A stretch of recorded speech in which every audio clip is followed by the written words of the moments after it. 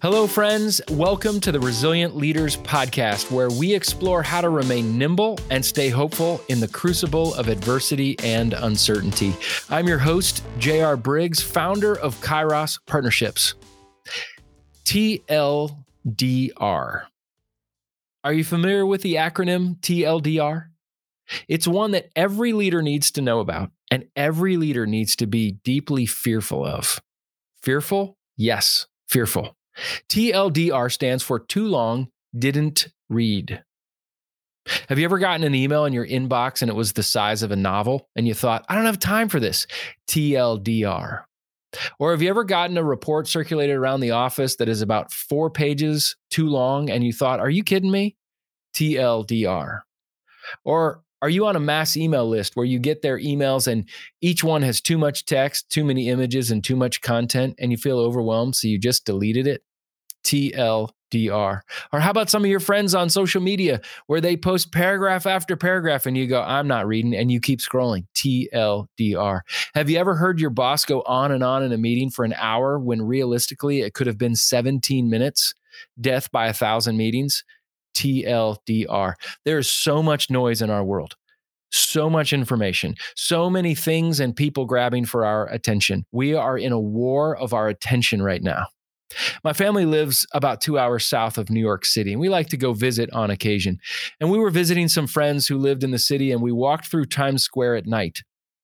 And I found myself experiencing sensory overload. I just stood there completely still, unable to take it all in. It was exhausting. And as leaders, sometimes we feel like we're walking through our own Times Square of sensory overload. And many people report feeling this every single day. Now, you've heard me say before that I've never met a great leader who wasn't also a great communicator. So what do you do when we need to communicate in a world that is overly saturated with information? Now, let me cut to the chase. We need to be brief. If you want to be resilient, we're going to have to learn how to communicate briefly. The people we lead are desperately longing for leaders to be clear, brief, engaging, and succinct. It was Mark Twain who quipped, I didn't have time to write a short letter, so I wrote a long one. Why is being succinct so rare? Because it's hard work.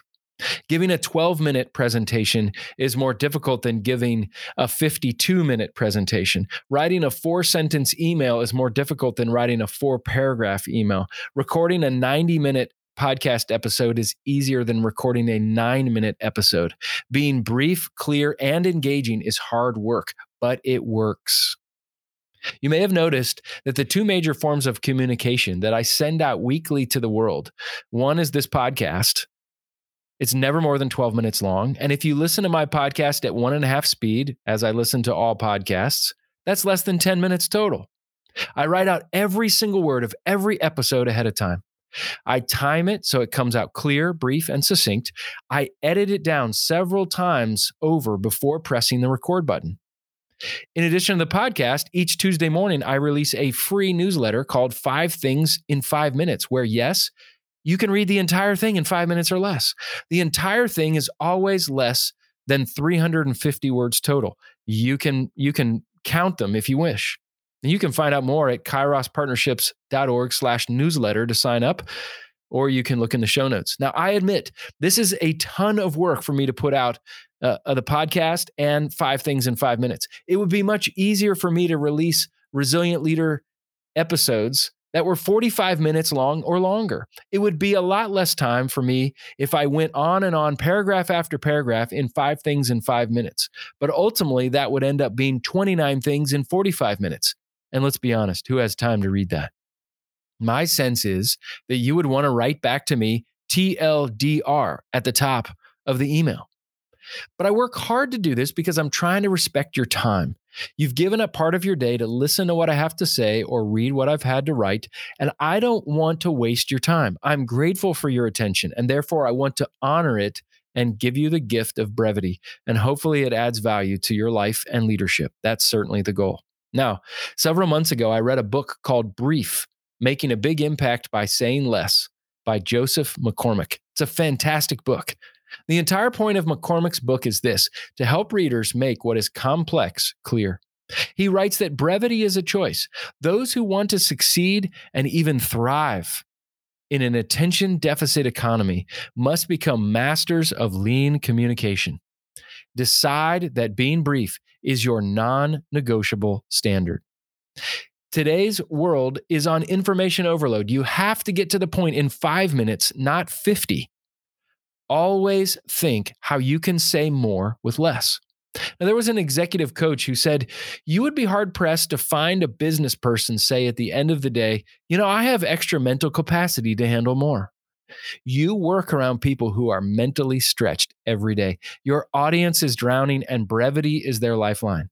McCormick also writes that nearly 50% of all meetings fail to use people's time efficiently. We have twice as many meetings that are twice as long as would be necessary if they were properly designed and run. So let me ask you a few questions as you think about your own brevity. Can you hear an hour's worth of complex information and summarize it in a 2-minute brief? Do you write emails that get to the point in 5 sentences or less? Do your PowerPoint presentations contain fewer than 10 slides with plenty of images and little text? Can you expertly deliver headlines like a reporter? Do you speak clearly and concisely in plain English rather than confusing corporate jargon or speech? Here's an important rule of thumb. Stop talking when you start enjoying what you're saying. The big bang of brevity is this: be disciplined, respectful, and well-prepared, and the people you lead will thank you. McCormick offers that we plan and prepare what we say before we say it. We need to map it out. Working from an outline is always a good idea. And there are 5 immediate benefits to outlining. You're prepared, organized, clear, contextual, and confident. Being clear and having a map provides a skeletal view that lets you think about your thinking. Yes, it takes time to be ready to say yes, but it's worth it. He talks about creating a brief map every time before you stand up and communicate. And he uses brief, the acronym BRIEF, as a way of helping you create this map. B, for background. What context do we need to give? R, the reason or relevance. Why are we meeting and why is it important that I share this? I, what information do I include? What do people truly need to know here today? E, ending.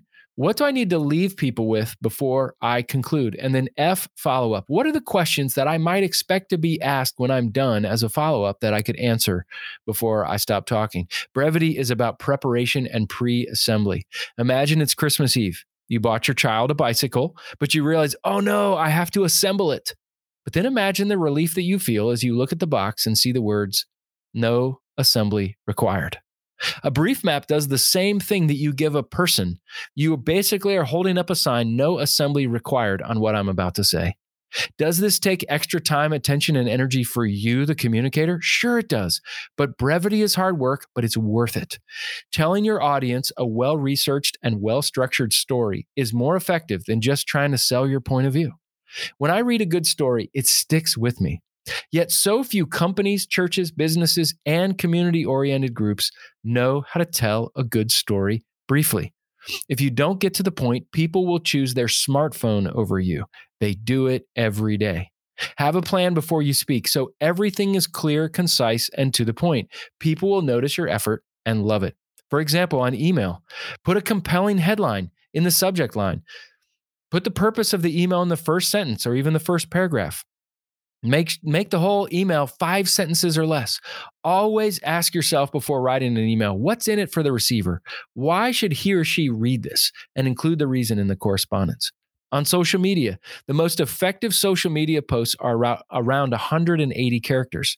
They are twice as effective as those that are 140 characters. Think about running a meeting. Ending meetings 5 to 15 minutes earlier than expected and see what happens. End your speech early and leave people wanting more. Pastors, finish your sermon 10 minutes early and see how people respond. Cut it in half. Whatever time you think you have, always take less. Busy people notice it when meetings finish early and you give them their time back. Leaders are communicators, and communicators are in the attention business. The one who holds people's attention the longest usually wins. But brevity works because it's engaging. This is why brevity is so important. It's quality over quantity. Leaders must be clear, concise, and compelling. Streamline everything, cut to the chase, make every word tell. Well, thanks for taking time out of your day today, whatever you may be doing right now, in order to be with me. The Resilient Leaders Podcast is produced, engineered, and kissed with a seal of quality and approval by the highly talented and creative Joel Limbowen, founder of On a Limb Productions. Check out his great work at onalimbproductions.com or in the show notes. Leaders, be faithful, available, teachable, and hungry. Keep leaning in and learning. And remember, be brief, be clear, be gone.